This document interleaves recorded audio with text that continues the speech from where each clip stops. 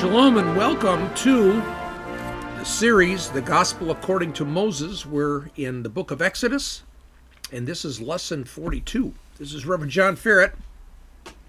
And in this lesson, we're going to focus in on Exodus chapter 16. So let's begin. Reading from the New American Standard, verses 1 through 3. Then they set out from Elim, and all the congregation of the sons of Israel came to the wilderness of Tzin.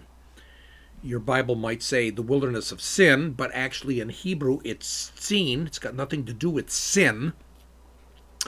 They came to the wilderness of Tzin, which is between Elim and Sinai, on the 15th day of the second month after their departure from the land of Egypt. The whole congregation of the sons of Israel grumbled against Moses and Aaron in the wilderness. The sons of Israel said to them, "Would that we had died by the Lord's hand in the land of Egypt, when we sat by the pots of meat, when we ate bread to the full. For you have brought us out into the wilderness to kill us, or kill this whole assembly with hunger. We're 1 month from the beginning of this journey." Now this is a lunar month, so it could be 29 to 30 days. Let's just assume 30 days for the moment.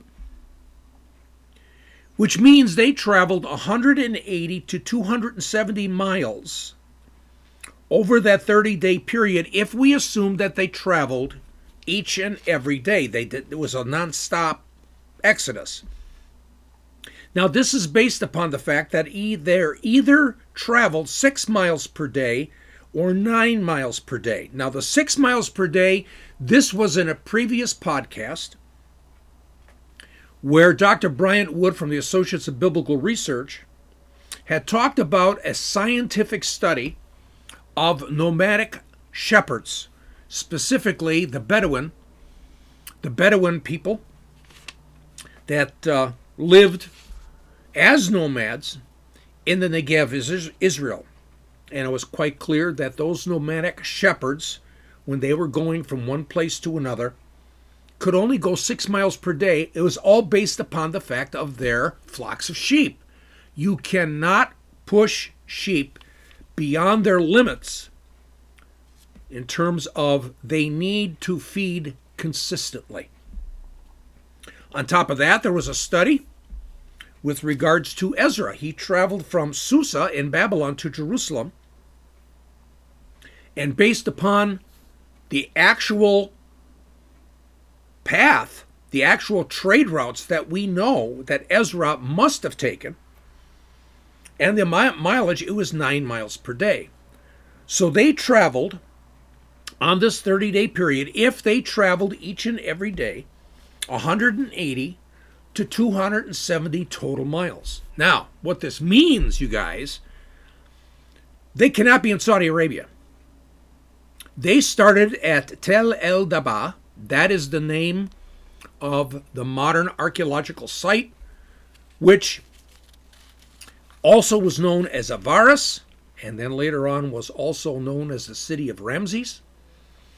And from that location to actually getting to the crossing on the Sinai Peninsula, on the eastern side of the Sinai Peninsula at Nuweiba, to get to just to that crossing is 290 miles. And here we have the Hebrews traveling at most 270 miles, and they're already on the other side. They're already on the other side of the crossing of the sea. So 290 miles from their start to Nuweiba to cross the Gulf of Aqaba. You guys, it means that Mount Sinai cannot be in Saudi Arabia based on real science and based upon real geography. Now, to go into a detailed study of this, I recommend Exodus podcast number 39, lesson 39, part 1, and I've linked you to that here at the site for this podcast. If you're using perhaps a podcast app on your phone or your iPad, for instance, or your Apple iPhone, Someplace on there you should see a little arrow that says more, or some statement that says show more, or maybe just perhaps a little arrow indicating that there's more underneath here. If you do that, you'll be able to find that link to Exodus 39 part 1, which gives you a strong scientific, historical, geographical argument that Mount Sinai cannot be, or let's put it this way, the theory that Mount Sinai is in Saudi Arabia is very problematic based upon real geography. Or it's at the website. So if you go to the website, www.lightofmenorah.org, Light of Menorah, all one word. And again, menorah is spelled Menorah, lightofmenorah.org, and you look for this lesson, the Gospel According to Moses, Exodus, lesson 42. Underneath the picture, you'll find some more text, more details about this session, and in there you'll find the link to Exodus number 39, part 1. Now, we read about the fact that in these 3 verses, that the whole congregation of Israel complained to Moses. And they're telling Moses, you want to kill us? Now, this is a little crazy. You say, what's wrong with them? I mean, they just sang the Song of the Sea. This is in Exodus 15, verse 2. Listen, the Lord is my strength and song. He's become my salvation. This is my God, and I will praise him. My father's God, and I will extol him. Or in Exodus 15:13, in your loving kindness you have led the people whom you have redeemed. In your strength you have guided them to your holy habitation. And we do ask the question, what's wrong with these guys? Now, on top of that, they just saw Chayad Elohim, the hand of God, destroy Egypt's army and the chariot force, totally wipe them out. And what happens after that? This is in Exodus 14, Exodus 14:31. When Israel saw the great power which the Lord had used against the Egyptians, the people feared the Lord, and they believed in the Lord and his servant Moses. You say, wait a minute, and now they're complaining? What happened to their trust?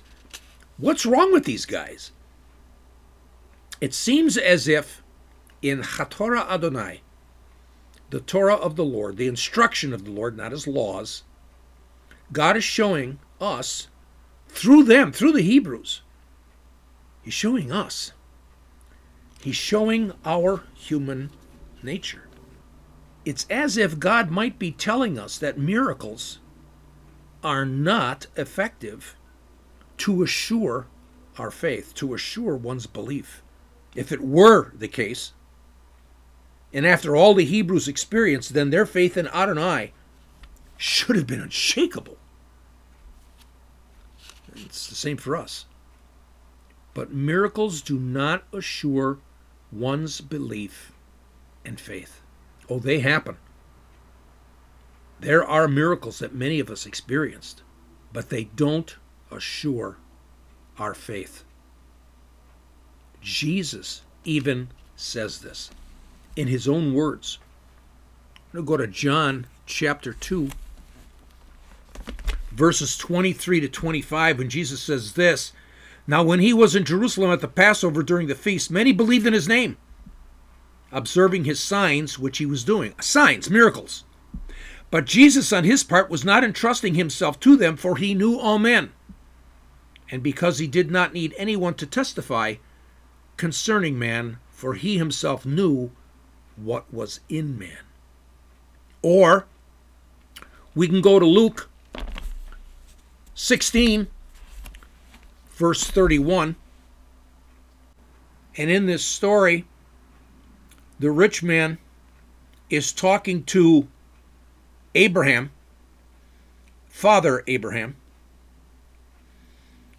And Father Abraham basically is responding back to the rich man. The rich man said, please send them somebody from the dead, and then they'll repent. But then Father Abraham says, and this is Jesus' words actually, if they do not listen to Moses and the prophets, they will not be persuaded, even if someone rises from the dead. So God is teaching us here in Exodus 16 and in Jesus' own words that miracles don't cut it. Even Jesus' own resurrection, somebody experienced that would not assure their faith. That's quite amazing as we start putting together Exodus 16 in Jesus' own words. But the Hebrews are just like us. How easily we forget. How easily does the effect of miracles wane as a new negative reality sets in? Dennis Prager sees another aspect to this, and I'm going to be referring to his commentary here on the book of Exodus, here in chapter 16, and his excellent commentary on the Torah, both for Jew and Gentile. He says that. He's writing this both for those who practice Judaism and those who practice Christianity. This is our Bible, and he's trying to comment on that. And so in here, with a comment on chapter Exodus 16, verse 3, where the Israelites say, "If only we had died by the hand of the Lord in the land of Egypt when we sat by the flesh pots, when we ate our fill of bread." Dennis says, the Israelites draw an exaggerated, idealized picture of the past. Of course they did. I mean, they didn't have it good. Meats in abundance, bread in abundance? No way. They forgot the bitterness and severity of their bondage. We recall way back in Exodus chapter 2 and verse 23 and following. We talked about a Hebrew word, ze'achah. Ze'achah is the Hebrew word that says that the Hebrews cried out. Ze'achah is a shriek. It's a cry that comes from despair, total defeat. Ze'achah is the type of cry that a mother or father would have, crying out when they learn the horror that their son or daughter died in the Vivaldi school shooting back in May in 2022. That's the cry of terror. So indeed, the Hebrews are creating an idealized picture of the past. Dennis goes on to say, they longed to return to Egypt not because the food was really as plentiful as they claim, but because as slaves they did not have to provide for themselves. It is a myth that people yearn most for freedom. Isn't this it's an interesting thought. Dennis's view, he says, and he goes on, some people, thank God, do.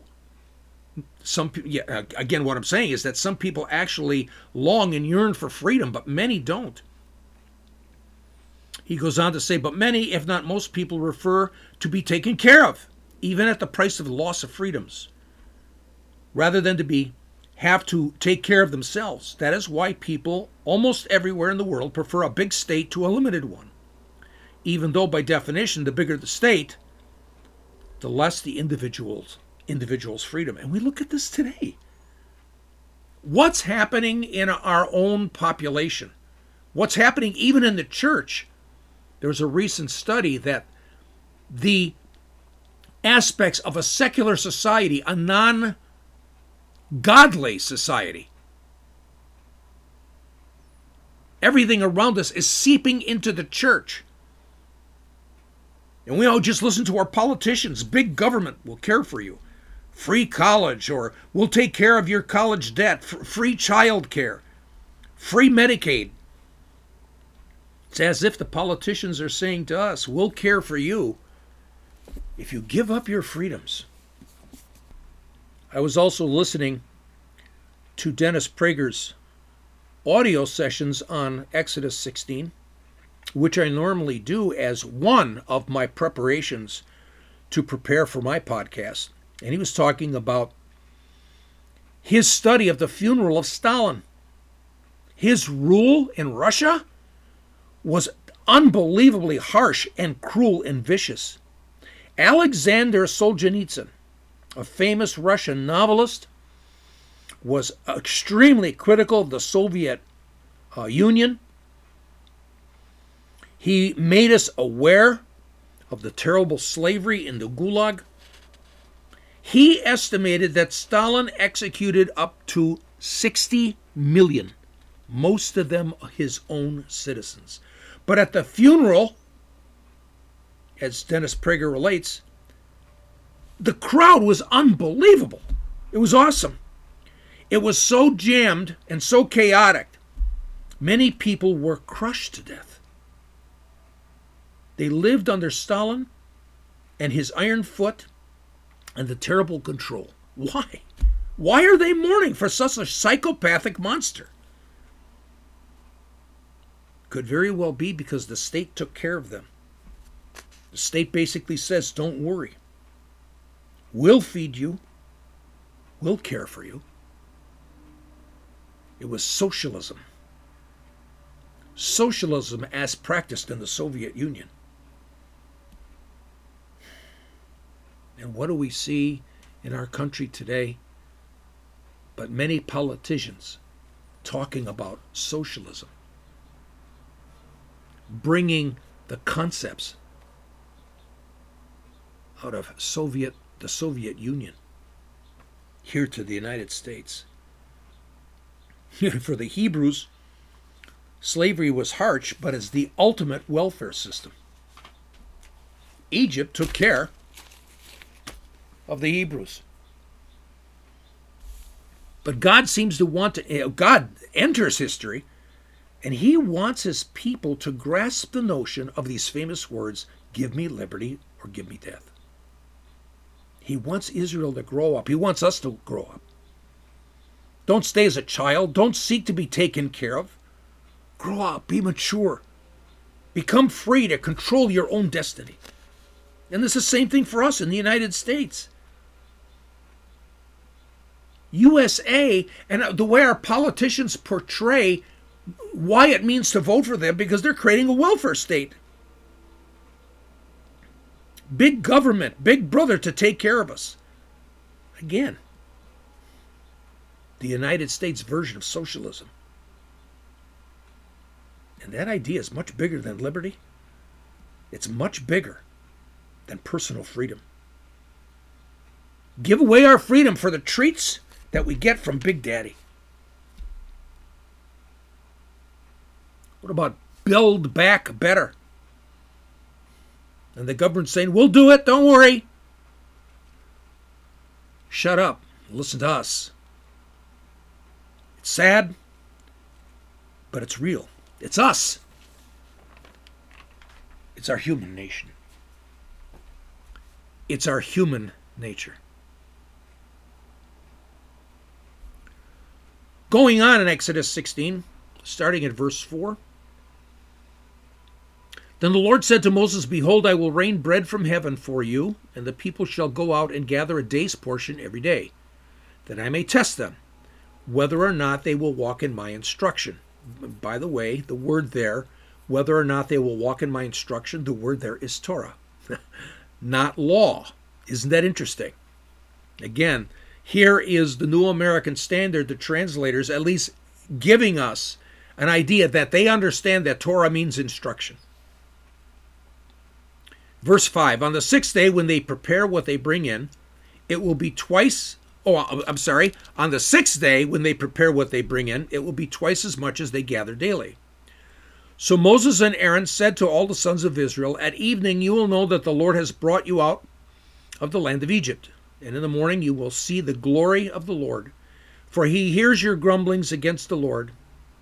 And what are we that you grumble against us? Moses said, this will happen when the Lord gives you meat to eat in the evening and bread to the full in the morning. For the Lord hears your grumblings, which you grumble against him. And what are we? Your grumblings are not against us, but against the Lord. Then Moses said to Aaron, say to all the congregation of the sons of Israel, come near before the Lord, for he has heard your grumblings. It came about as Aaron spoke to the whole congregation of the sons of Israel that they looked toward the wilderness. And behold, the glory of the Lord appeared in the cloud. And the Lord spoke to Moses, saying, I have heard the grumblings of the sons of Israel. Speak to them, saying, At twilight you shall eat meat, and in the morning you shall be filled with bread, and you shall know that I am the Lord your God. So it came about at evening that the quails came up and covered the camp, and in the morning there was a layer of dew around the camp. When the layer of dew evaporated, behold, on the surface of the wilderness there was a fine flake-like thing, fine as the frost on the ground. When the sons of Israel saw it, they said to one another, What is it? For they did not know what it was. And Moses said to them, It is the bread which the Lord has given you to eat. So Israel was complaining to Moses, but in verses 8 and 9, Moses makes it very clear. His statement, Your grumblings are not against us, but against the Lord, against Yahweh. And again, remember, if you see the word Lord in your Bible, probably capitalized, maybe all capitalized, that is a cover for the actual name of God, because in the Hebrew, in the original Hebrew, you would have Yud, He, Vav, He, the Tetragrammaton. And so it was the Jewish rabbis who actually created a rule that said we will not even pronounce his name. And so they put in a cover for any time that name of God appears, and their cover word, for example, could be Adonai. And again, Adonai transferred to English as Lord. So it's actual God's name there, Yahweh, the way I pronounce it. Now, it seems to be verified that in verse 12, where God says he heard their complaining, the complaining that was coming up really to God, not to just to Moses and Aaron. Now, one can see probably where this is coming from. They're 30 days out. This is specifically mentioned right at the beginning of the chapter. So they're probably running out of wheat or barley. This is likely only for the simple reason that 30 days eating bread every day and feeding their families and so on. On top of that, they're in the Sinai wilderness.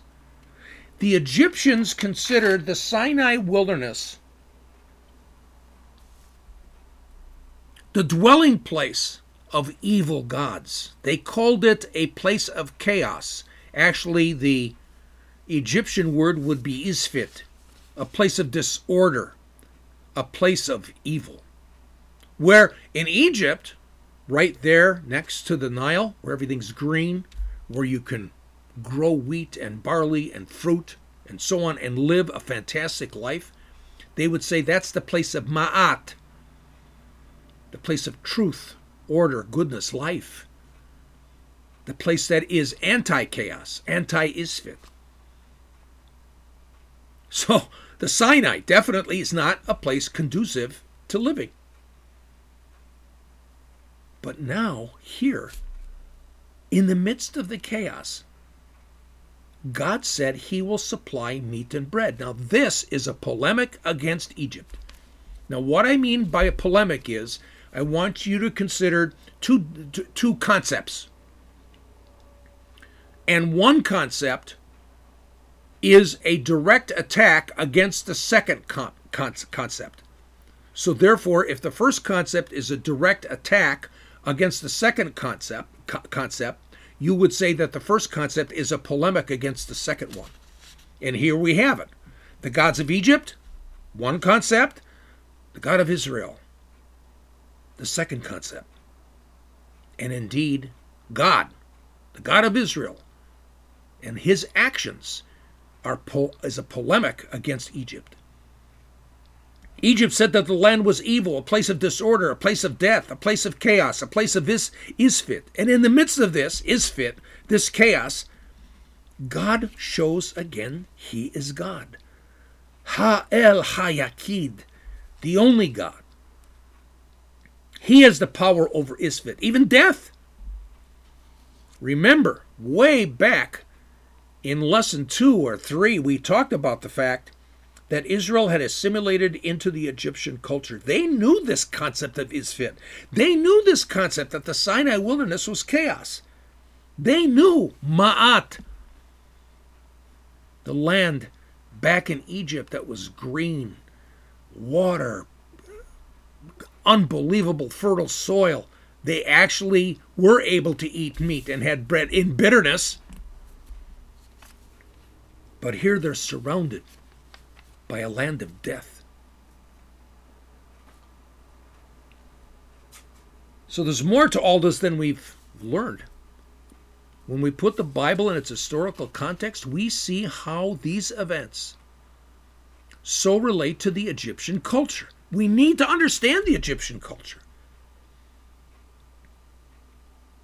We're able to see how the ancient Egyptian pagan worldview affected all Israel. In a place not conducive to life itself, God provides. His power is beyond the gods. Jesus reiterates this. He's God. He doesn't change. So we read in Matthew 6, verses 30 and 34, when Jesus says, "But if God so clothes the grass of the field, which is alive today and tomorrow is thrown in the furnace, will he not much more clothe you, you of little faith? Do not worry then, saying, what will we eat? Or what will we drink? Or what will we wear for clothing? For the Gentiles eagerly seek all these things. For your heavenly Father knows that you need all these things. But seek first his kingdom and his righteousness, and all these things will be added to you. So do not worry about tomorrow, for tomorrow will care for itself. Each day has enough trouble of its own."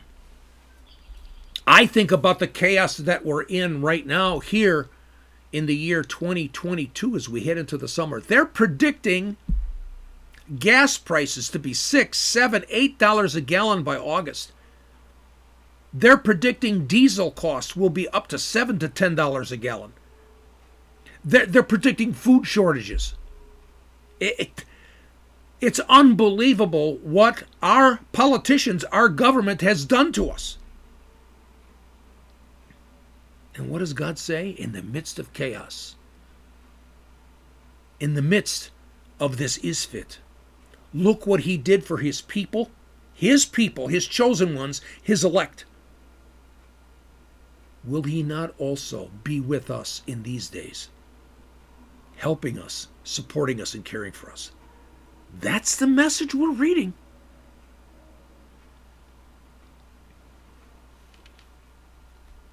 Now in verse 15, we read, "When the sons of Israel saw it, they said to one another, 'What is it?' For they did not know what it was. And Moses said to them, 'It is the bread which the Lord has given you to eat.'" The Hebrew is Vehiru, Vene Israel, Veyomirov, Ishal Akiv, Manhu, Kilo, Yadeho, Mahu. The word manna comes from the phrase in Exodus 15, Manhu. Manhu is a Hebrew phrase, basically means, what is it? And over the course of time, the etymology of Manhu transferred finally into the English to manna. In John Careed's Torah commentary on the book of Exodus on this verse, and again, John Careed is just an amazing Bible archaeologist, Egyptologist, theologian, highly credible, and his commentary is fantastic. So his comments on the phrase manhu, listen, when the Hebrews see the flaky substance, they ask manhu, which literally means, what is it? The word man is unique in Hebrew. The normal way of asking what is ma, which is later used in this verse. What is it? what it was. Man is an ancient dialectic variant found in Canaanite literature, such as the text in Ugarit. So, when you hear about manna, and you make the statement, you actually ask this question. So you ask, what is it that God provided in the desert? Let's say you're teaching a Sunday school class, and you're trying to review the lesson with the kids. So you say to them, what is it that God provides in the desert? And you might all hear the kids say, oh, manna. But that's very interesting, because what you're really saying is this. Let me repeat it. Again, you're asking the kids this question, and you're saying, what is it that God provided in the desert? And the kids said, what is it? So in other words, you said, what is it that God provided in the desert? And you hear the reply, what is it? And you're saying, that's the question I'm asking. What is it? And they say, what is it? And it reminds me of Abbott Costello, Who's on First, for those of you that might remember that. But Moses answers the question clearly in verse 15. He says it's bread. They asked, manhu, what is it? Which has been translated into the English as manna.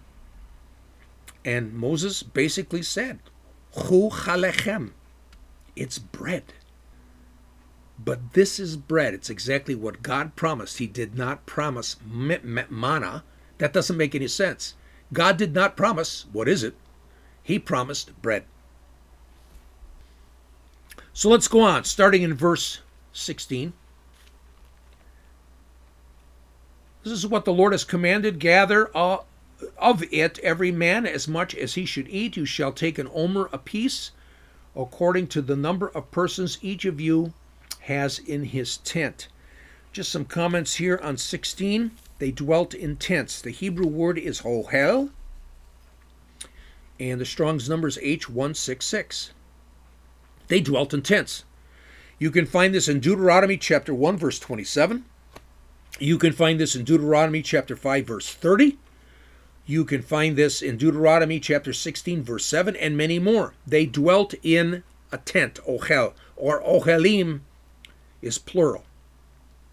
Now you're here today, and this will confuse Christians because they don't know the Hebrew, and there are many Jews who don't know the Hebrew either, and so some say that the Hebrews dwelt in sukkahs. You'll hear this because it's related to the Feast of Tabernacles or the Feast of Sukkot in the fall. And you can find that in Leviticus 23. Leviticus 23, verse 42. Now a sukkah, it's implied today. It's kind of a lean-to with wooden posts and it's covered with leaves or branches according to rabbinic rules and regulations. And again, so the Jewish people would actually set up a sukkah that looked like that with the wooden posts with the leaves and so on. And so some rabbis teach that indeed the Hebrews dwelt in such booths, but it's totally incorrect as in regards to history and as regards to the Bible. They dwelt in tents. That's what the Bible says. Now, sukkah, the Strong's number is H5521, 5521. And when you take a look in the Gesenius Hebrew lexicon, it can mean a booth or a pavilion or a tent. It's a temporary dwelling place. So once again, we see that in Orthodox Rabbinic Judaism today, that many Christians buy into what the Orthodox rabbis say without understanding real biblical history. This has been proven over and over again by Jewish scholars who are religious, that in Orthodox Judaism, which is a small denomination of Judaism itself, that the rabbis will actually sometimes even go against history, science, and real geography so that they can basically push their own agenda. Now, I think they have great intentions here. And I know that dwelling in a sukkah and the Feast of Sukkot has tremendous application for us as Christians. But what I'm trying to, again, is expand our view and to take a look at the reality of the truth of God's Word based upon real history, putting the Bible in its historical perspective. So let's go on. Verse 17, the sons of Israel did so, and some gathered much and some little. When they measured it with an omer, he who had gathered much had no excess, and he who gathered little had no lack. Every man gathered as much as he should eat. Moses said to them, let no man leave it until the morning. But they did not listen to Moses, and some left part of it until morning, and it bred worms and became foul, and Moses was angry with them. They gathered it morning by morning, every man as much as he should eat, but when the sun grew hot, it would melt. Now on the 6th day they gathered twice as much bread, 2 omers for each one, when all the leaders of the congregation came and told Moses. By the way, in verse 22, it talks about the fact that they gathered twice as much on the 6th day. This is where the tradition practiced by the Jewish people even today on their Shabbat, on their Friday evening Sabbath meal. Sabbath starts for them on Friday night at sundown, and they'll have a Friday evening Sabbath meal, and they'll always have 2 loaves of challah bread, twisted bread. You look up challah, C-H-A-L-L-A-H, do a Google search on that, and especially on images, and you'll be able to take a look at what challah actually looks like. But this is where the tradition comes from, exactly verse 22 here in Exodus. Verse 23, then he said to them, this is what the Lord meant. Tomorrow is a Sabbath observance, a holy Sabbath to the Lord. Bake what you will bake, and boil what you will boil. And all that is left over put aside to be kept until morning. So this is the first time the word Sabbath is used, Shabbat, as it's connected in terms of God's Sabbath. This is what God created in Genesis chapter 2, verse 3. On top of that, it's declared Kodesh, which is from Kadosh. Kodesh, Strong's number is H6944, means it's special, it's set apart, very distinct, or holy. And we have the phrase Kodesh le Yahweh, holy to the Lord. In other words, this is his. This is a big deal. God even says this in Leviticus 23, right at the beginning. He talks about the Moedim, the feasts, actually appointed times. And he said, these are mine. And so indeed, here we have Shabbat and the rules, some of the rules and regulations about practicing the Shabbat before Sinai. We're not even at Sinai yet. We haven't even got to Exodus 19 yet. We're on our way. Shabbat, the word is in Hebrew, the Strong's number is H7673. It does not mean rest only. It does not mean take a nap. It does not mean lay back and take it easy the rest of the day. The better understanding of the word Shabbat is desist. Desist from certain efforts. Cease from a certain activity. You always hear kids say from Genesis chapter 2, verse 3, that God rested.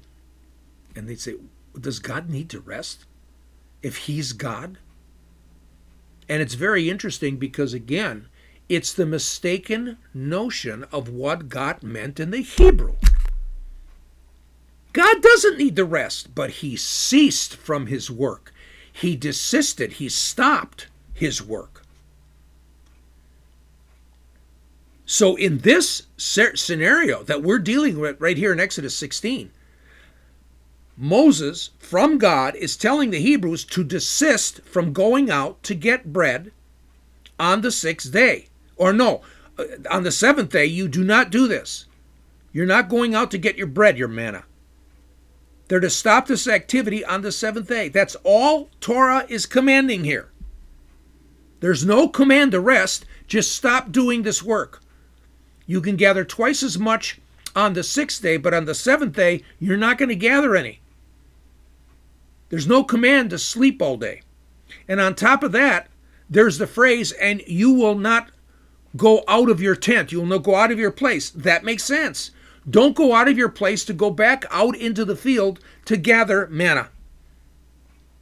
This is God's special 24-hour period. It's a special time. It's not ours. As I mentioned, you can check that out in Leviticus 23. God made time holy, and he said, in this time, on the seventh day, you will cease. You will desist from your normal activities, not rest, because you are actually going to be doing things that are different on the Sabbath. So when it talks about the Sabbath as being holy, it's not a ritual. Going to church on Sunday is not the Sabbath. Going to a church is not Sabbath. Sabbath is not, it's not a place, it's not a ritual, it's not an action, it's time. And in verse 29 of this chapter, it talks about the fact that God gave it to us. We recall that God created the heavens and the earth. He created space and time. So in God's existence, there's no time. In God's existence, there's no need to manipulate space like we do when we go to work. We go to work, whatever we're doing, we're actually changing something into something else. We're manipulating space. So God says, no, I want you to stop manipulating space. You can't manipulate time. And I remember one great Jewish philosopher, Abraham Heschel. He wrote a book on the Sabbath. And he talked about this idea of God's Sabbath is time. And in his book, he says that it is as if the Sabbath is a way to experience what it's like to live in God's place. A Christian perspective, what's it like to be in heaven? There's no time. There's no space. How to be with him. As I said, it's a moed, not a feast, as you go to Leviticus 23. Moed, the Strong's number is 4150, H4150, and it means a time or place to meet. It's an appointed time. In other words, it's God's appointed time for us. It's scheduled, and we can't change it because it's His. So if you ever hear people saying, hey, I can pick my own day to rest, I can pick my own day to take it easy, I don't have to do it from Friday evening to Saturday evening. There are some people who say Sunday is the Sabbath. So from Saturday midnight until Sunday midnight is, for some people, they would say that's the Sabbath. That's the traditional Christian Sabbath, the church's Sabbath. And people say, I don't need the rest on Sunday. I don't have to do it on a Saturday. I'll do it on a Wednesday.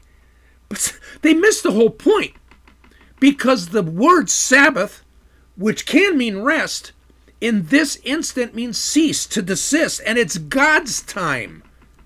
It's His. It's not our time. And He's saying, I'm giving you this appointed time. And I want to meet with you in this time, my time, not your time. And we miss the entire focus on this. Shabbat is a picture to us that brings us beyond space and time. It's a special time for fellowship of us with Yahweh and He with us.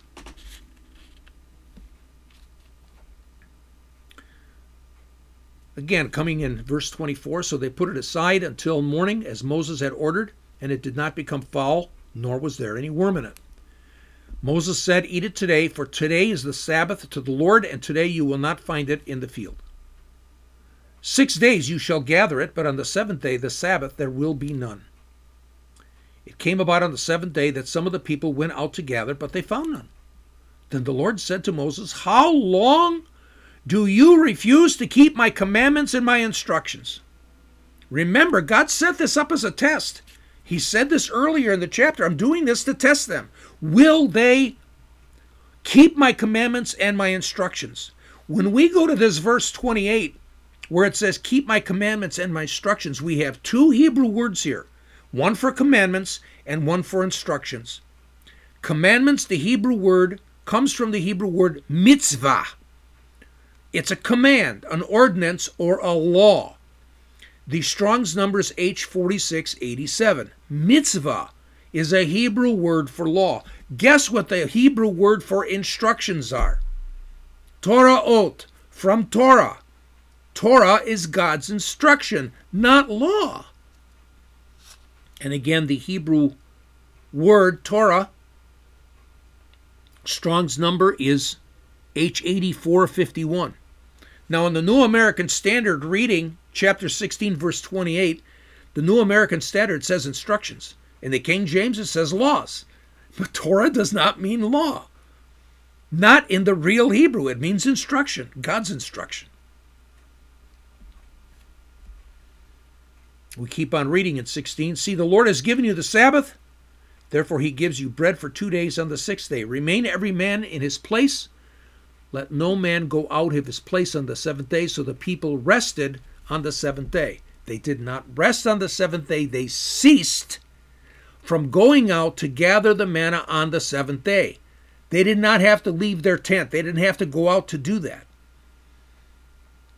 God didn't command them to rest. He's clear, desist, stop, cease from going out on the morning of the seventh day. Stay home. No need to go out.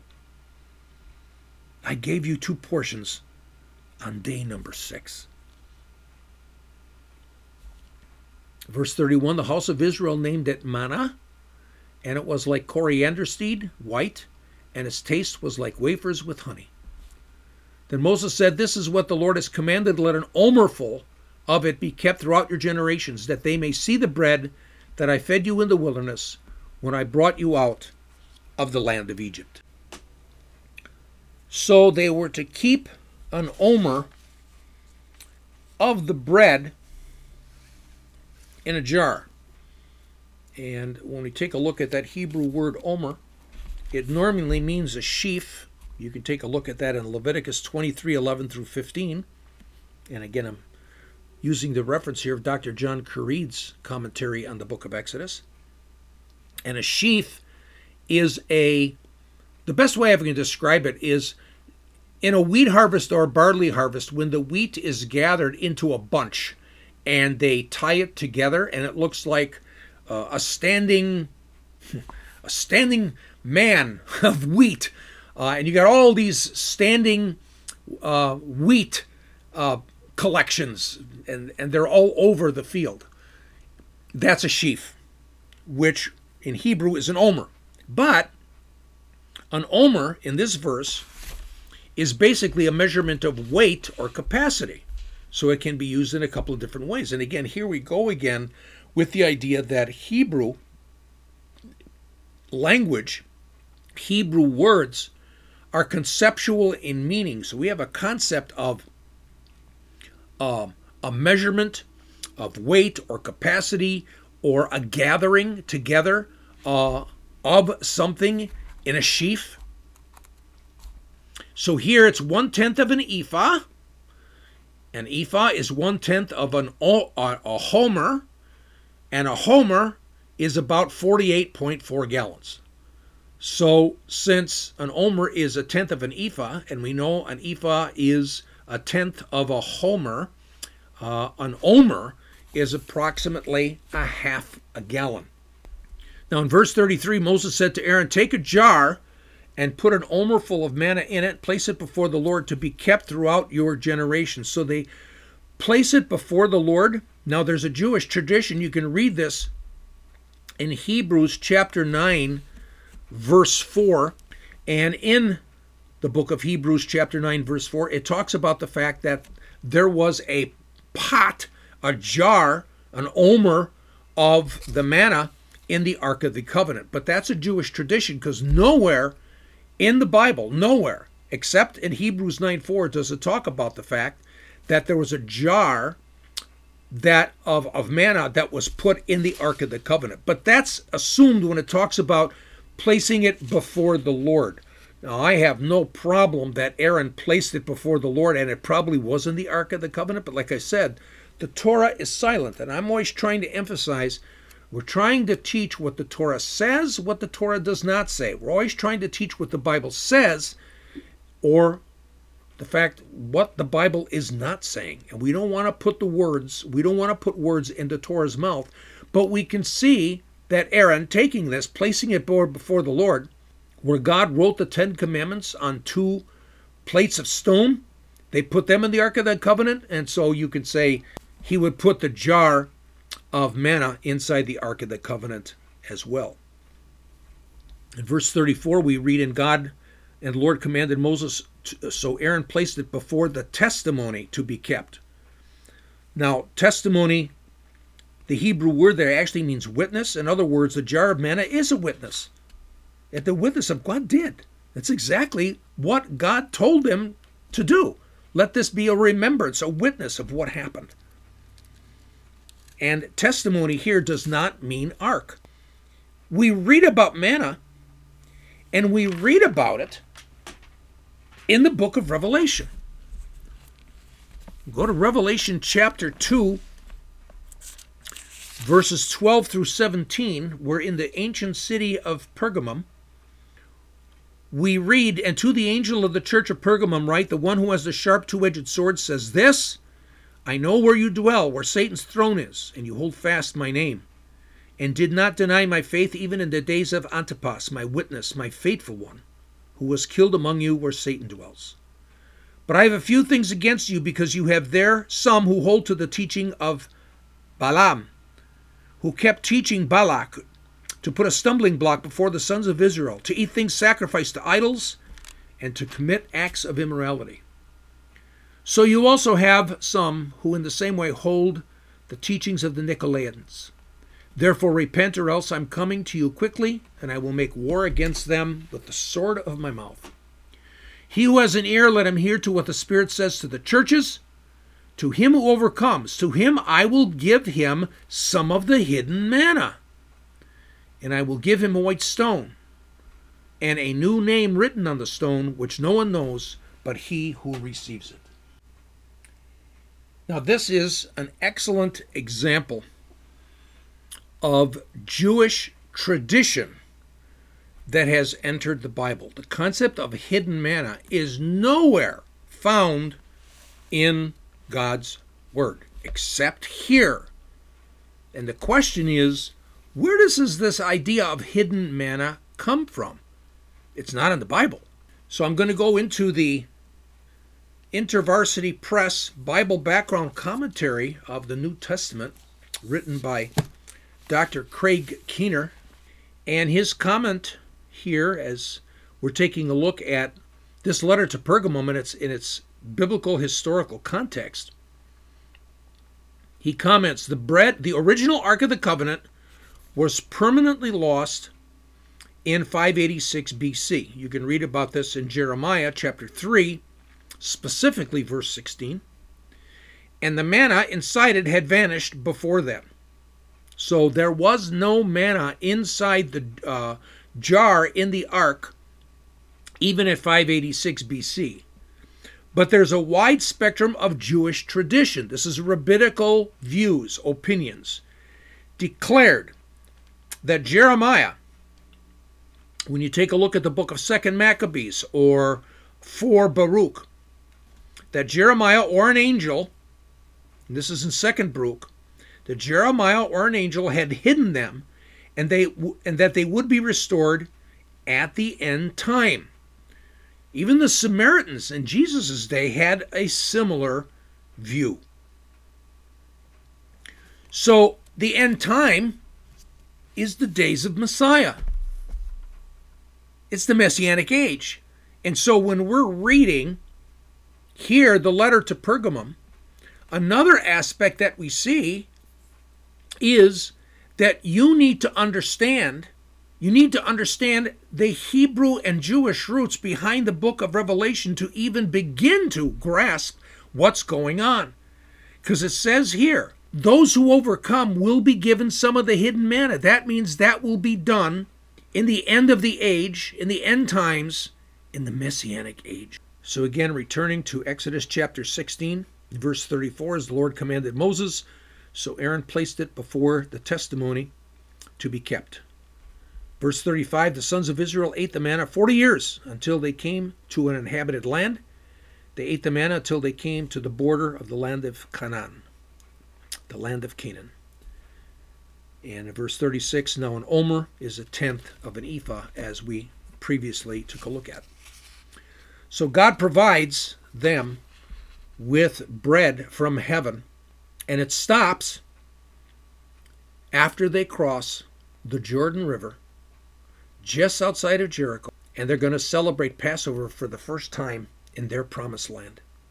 It's 40 years. You can read about this in Joshua chapter 5, verse 12. 40 years in chaos, 40 years in Isfit, 40 years in the terrible wilderness of Sinai where you can't grow wheat or barley or food. Matthew 6:8, God tells us that he already knows what we need before we even ask. Psalm 23, the sheep, us part of God's flock, will not be in want. We will not be left alone to be a sheep. God takes care of his sheep so that the sheep can survive as sheep. And again, it's also a witness. It's also a witness of Yeshua. As we read in John 6, verses 30 to 34. So they said to him, what then do you do for a sign, so that we may see and believe you? What work do you perform? Our fathers ate the manna in the wilderness, as it is written, he gave them bread out of heaven to eat. So in a sense, those people who are talking to Jesus right now are saying, show us a sign, show us a witness, show us a testimony. That's exactly what the manna was. Remember, it's going to be they're going to take that manna, they're going to put it into that jar and put it probably in the Ark of the Covenant. And it's going to be a witness, a testimony about what God had done. It's going to be a sign. And what does Jesus say? Verse 32. Truly, truly, I say to you, it is not Moses who has given you the bread out of heaven, but it is my Father who gives you the true bread out of heaven. For the bread of God is that which comes down out of heaven and gives life to the world. Yes, indeed, come, Lord Jesus. Come and give us this bread. Ha lechem chayim. Come and give us the bread of life. So again, I will see you as we continue on in the gospel according to Moses in the book of Exodus. So until then, I'll see you in lesson 43, and I wish you shalom.